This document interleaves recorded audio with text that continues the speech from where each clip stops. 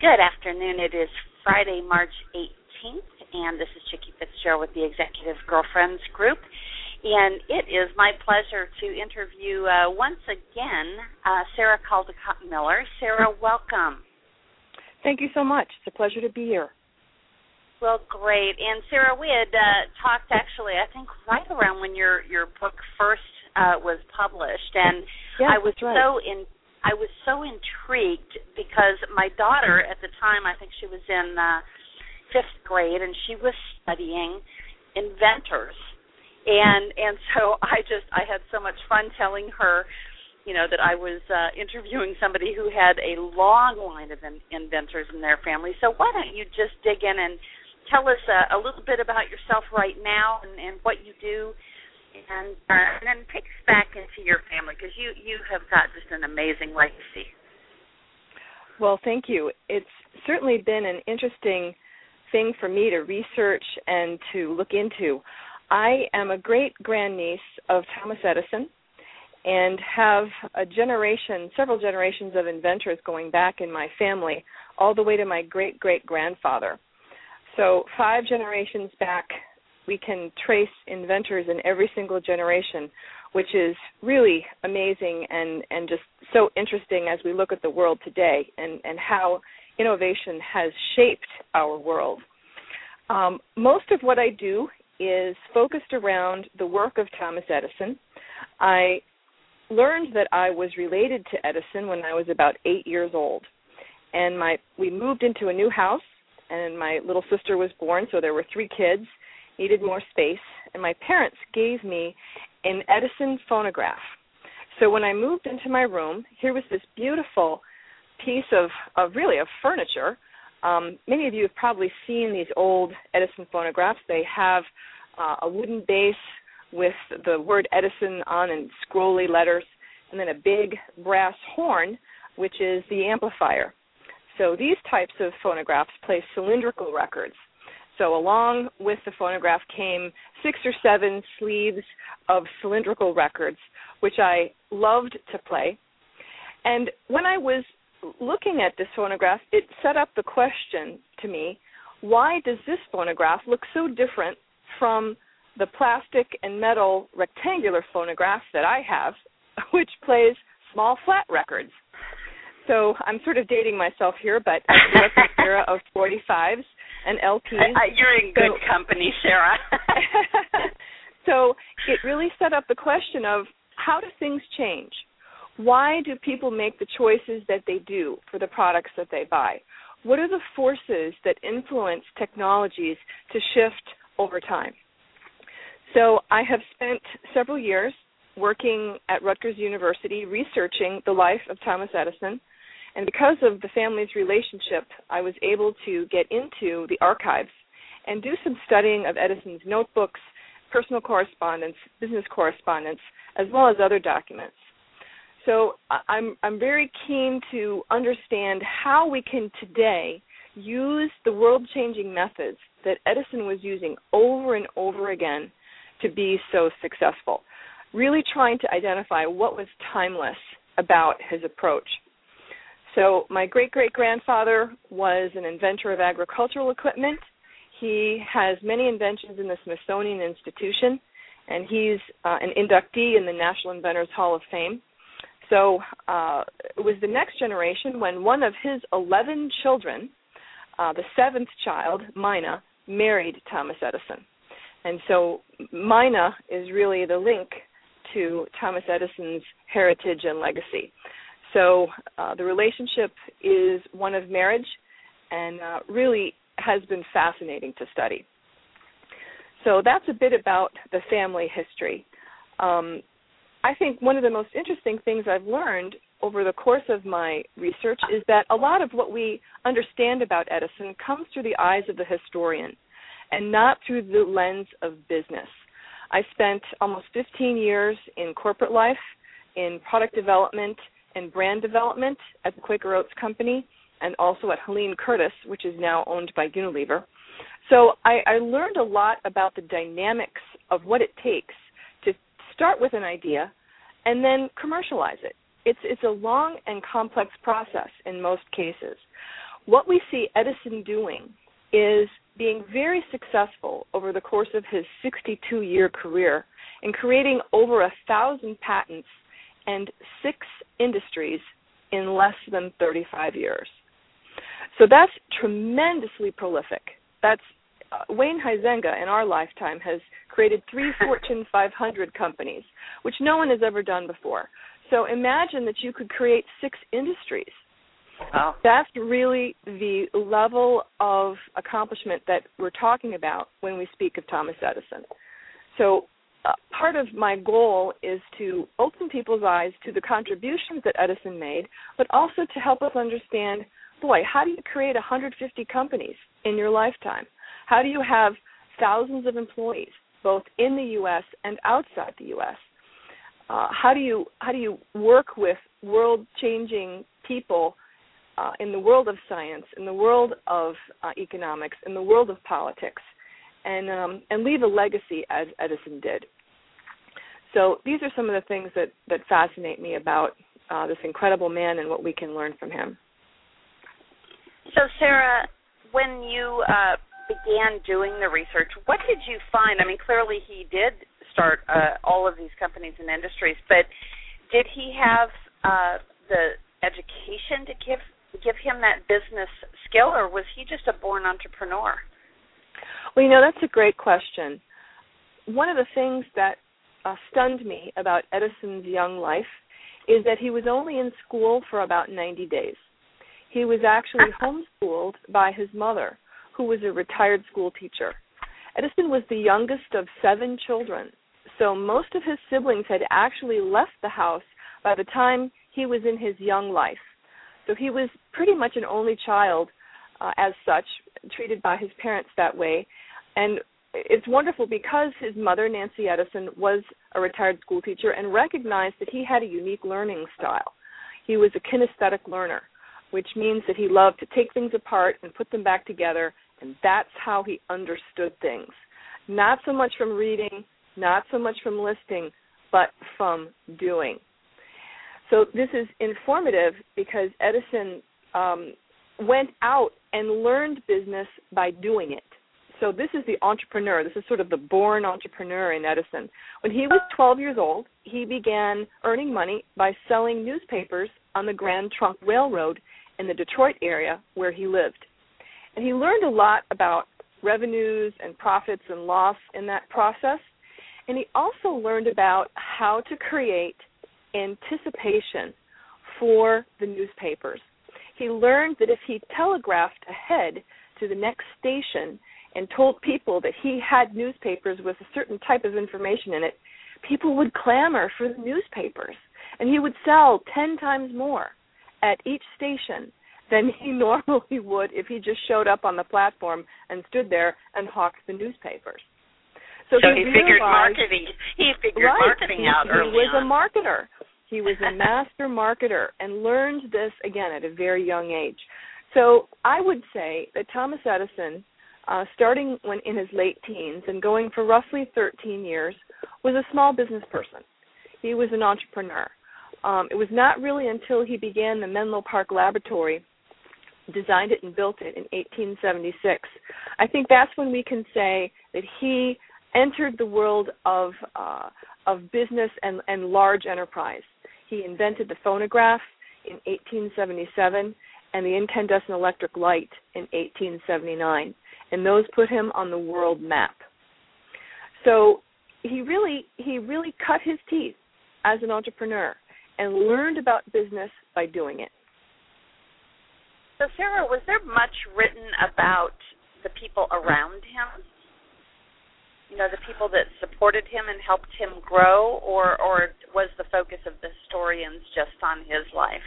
Because, I know from my experience and my fairly recent experience in, starting a company and having the spark of an idea, but to watch what happens in the innovation process with that spark going to other people and other people adding to the idea. And, whoever's name gets written on the patent, isn't always representative of the collective group that actually, fostered that innovation. Right, that's true. And in Edison's time, only 2 people could appear on a patent. Otherwise, the patent was open for challenge. Isn't that true today? No. Today, wow, dozens of people can appear on patents. Oh, okay. And so the law has changed. I think what's important for us to understand about Edison and his success is that he was a very collaborative person. He had dozens of people around him working on teams, assisting with basic research, assisting with applied research, assisting with commercialization processes, and more. A lot of times we have this notion of Edison sort of working by himself. Right. And in fact, that's not true. Most of our myths about American inventors are that they're, the lone genius in their garage working until all hours of the day and night, on their idea. But in fact, Edison collaborated from the very earliest days of his experience. He particularly collaborated with people who could help him prototype his ideas, people who were woodworkers, people who were brass fitters, people who had capabilities with machining. So he sought these people out, and in fact, many of them found him as well. So this is where we actually see Edison becoming collaborative even in his early 20s. So this approach of collaboration existed throughout his career. And in fact, my next book, Collaborate Like Edison, is focusing on Edison's collaborative methods. It's certainly something that we can draw upon today in our very fast-moving world. Right. Well, it's interesting because, again, I know that, in working with teams, actually getting that collaboration to work and to be able to have everyone throw out both, the good ideas and the bad and to be able to work through them and not have people's feelings get hurt. That's the very real and practical part of innovation and, in fact, invention when you're inventing new technology or new capabilities. So what's the process you're going through to write that book? Are you having to do additional research, or did you just have so much material from the first one that you were able to just frame it differently? Well, when I was researching Innovate Like Edison, I did have a lot of material that just wouldn't fit in that first book. And some of that related to collaboration. However, I am doing additional research on this subject because after traveling throughout the U.S. and overseas to speak about Edison and do training sessions and so on, I see the gap that exists in the business world today on this subject. So there's more that I'm researching about what I call Edison's 7 truths of collaboration success. I have found in all the research I've done so far that there are 7 pieces that were particularly important for Edison as he put these teams together. These relate to the size of the team in its early stage. These relate to the mix of skill sets on the team. It relates to the level of inspiration that's coming from one or more of the members of the team, and several other components. But yes, I am doing additional research and drawing in what has been written about collaboration, much of which comes from the world of business and human resources.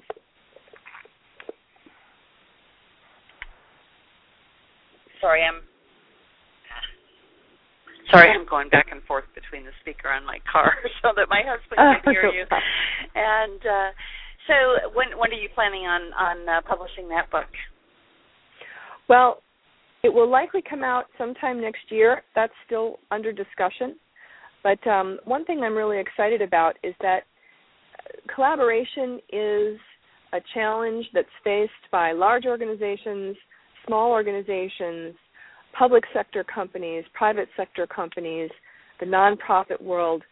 So with the types of communication vehicles that we have now, collaboration is much more possible, even in the time when I launched the book in 2007. We think now about social media, We think about all the cellular technologies and download capabilities that are available. We think about the notion of virtual teams being almost the norm versus, face-to-face teams. So I think these things color how collaboration works.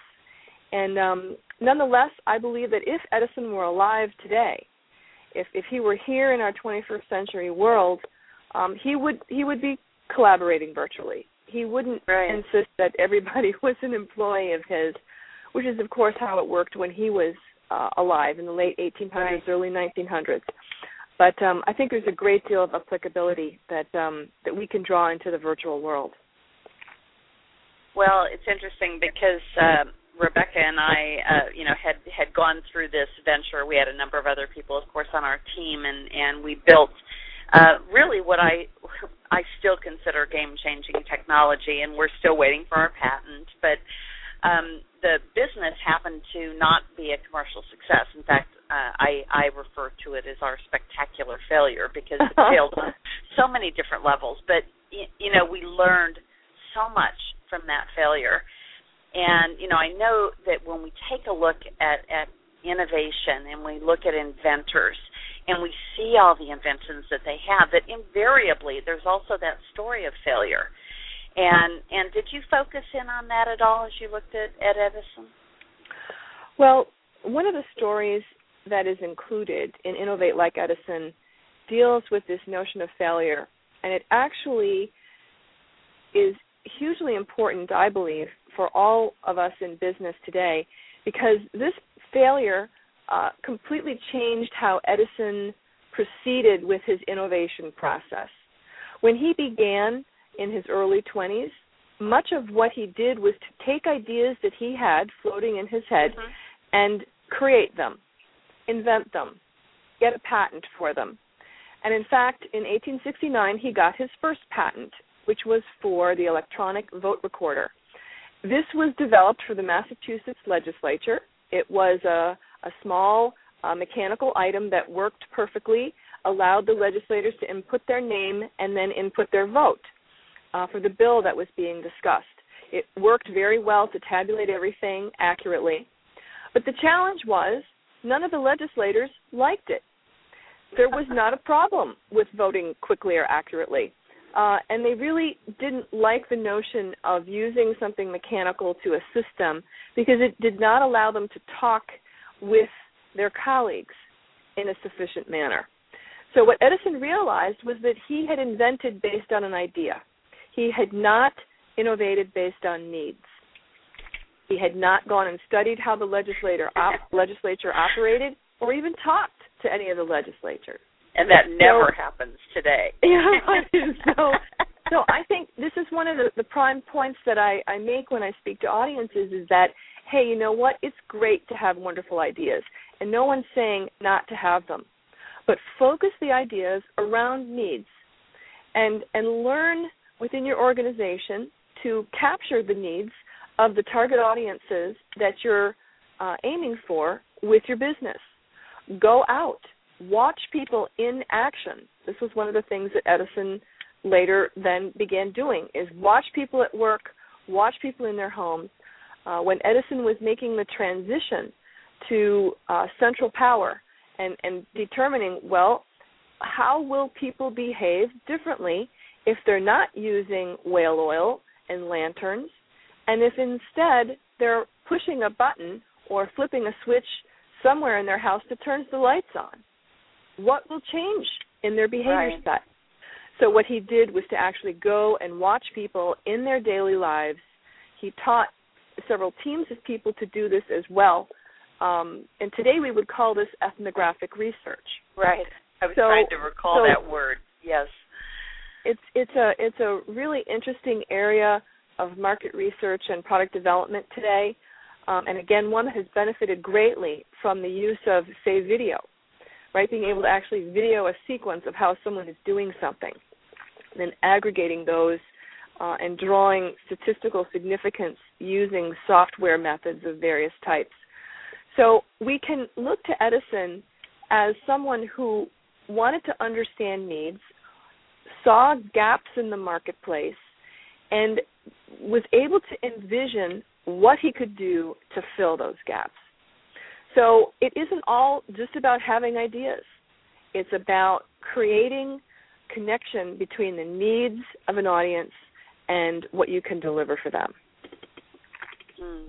Well, we have a very real challenge in front of us because in less than 2 weeks, we have a team of people going to Las Vegas, and it's preceding an industry conference that we participate in. And we have decided to pull together members of the industry that we're a part of, which is the travel industry, the mapping and navigation and the location-based services, content industry, GPS, just a lot of different kinds of people, and we are applying their collective wisdom to a problem. And, it's the problem that we tried to solve when we raised money and built our product 4 or 5 years ago. But would love to take a look at your collaboration. And, again, I'm not at a place right now where I can write them down, but to look at those 7 premises of collaboration and to share them with the group, because we're doing a think tank all day on the 29th. And, just trying to get all of these different people to surface their own perspective of a challenge. And the challenge that we're addressing is we've got an entire industry that is focused on people who travel by air. And for the last 30 years, that's been really highly profitable. But 85% of people travel by car, and no one effectively addresses end-to-end helping do journey planning. So hopefully we'll have some great stories to share with you for your book on collaboration. Yeah, terrific. Well, I'd love to hear how that all comes forward for you. One thought that I would offer, and I don't know exactly how many people you will have in your session, but is to engage the group in small groups. So that at some point, of course, you can have everybody weighing in on a given item. But if you've got something happening all day, then putting people in groups of 3 to 8 people was very effective for Edison, particularly at the front end of an issue, which is what you're talking about here. Is how can we mastermind this? How can we envision a successful service that includes X capabilities? Yes? And so if you have teams of 3 to 8 people, management science today tells us what Edison knew in the 1880s, and that's that small, nimble structure is terrific for troubleshooting at the front end, which saves you time and money in the middle of the process and the back end of the process. Well, that's precisely how we're planning on running it, because we knew that we needed to have folks who were facilitating those discussions, and we've got just a great team of people from a lot of different backgrounds coming in to do that facilitation. So it's encouraging to know that we're on the right track. Edison would give you the thumbs up. Well, Sarah, I so appreciate you being with us today. Is there anything else that you would just leave for us as words of wisdom as we try to take the way that we've always done things, the status quo, which seems to just grip us? And I think we're at a particular place in business today where, particularly through these difficult financial times, people have had to cut back and cut back and cut back. And innovation, unfortunately, is kind of the first thing to go. We've seen this throughout our industry. People are just, kind of hunkering down and just getting the basics done, and they're not even worrying about the future, and it's so short-sighted. Yes. I guess my thought would be, in closing, that all of us have the capability of thinking like innovators. Edison believed profoundly in the power of the individual to create change and to be advocates for change. So even in an environment where you have cost reductions, layoffs, budget cuts, it's still possible for individuals to be operative and active.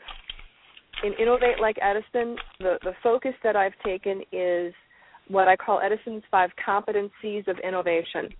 And one thing that each individual can do, and I found this to be personally the biggest step change for me as an individual, is to keep a notebook. Keep a notebook where you actually store a flow of ideas, things that come to you over the course of a day, and insights. This is where the right brain meets the left brain. When you are putting information into a notebook, it's one of the fastest ways to ramp up your thinking and to improve the neural network in your own gray matter. So I would simply say, don't lose hope. Start keeping a notebook. Start seeing what the patterns are in your ideas. Begin networking with others and comparing your ideas. And you can start your way to innovation success. Oh, terrific. Let me just see. Hang on one. Back on my handset here. Does anybody have any comments or any questions for Sarah? Rebecca, do you need any insights to make our session more effective? No, I'm just trying to figure out a way to get her to come with us. Well, I wish we could do that. We should have thought of that ahead of time. Yeah. Well, maybe you can do a follow-up Skype session with some of the people that you felt had good ideas. Well, or do you have any YouTube vignettes that you've done of talking about innovation? Yes, there's a YouTube video that's posted. You can search on my name, Sarah Miller Caldicott, and it should pop up. It's about 5 minutes long, 4.5, 5 minutes long. Uh-huh. It shows some of the work that I do in the arena of innovation, both as a speaker and as a trainer. Okay, so well, that maybe I will take a look at that, and if I have your permission, may use some pieces of that, just as for your a session, framework. or? Yeah. Yes, well, absolutely. If you think that there's something in there that's relevant to your business challenge, then have a look. Okay. All right, Sarah. Well, thank you so much for joining us, and just keep me posted on the schedule. I know book publishing isn't an exact science, and timelines can. But do keep me posted. I would love to read it. Sounds great, and thanks so much for the opportunity to be with you today, and good luck with your meeting in Las Vegas. I will let you know how it goes. All right. All right. Take care, Sarah. Thank you so much. And Bye. we are going to turn off the recording because what's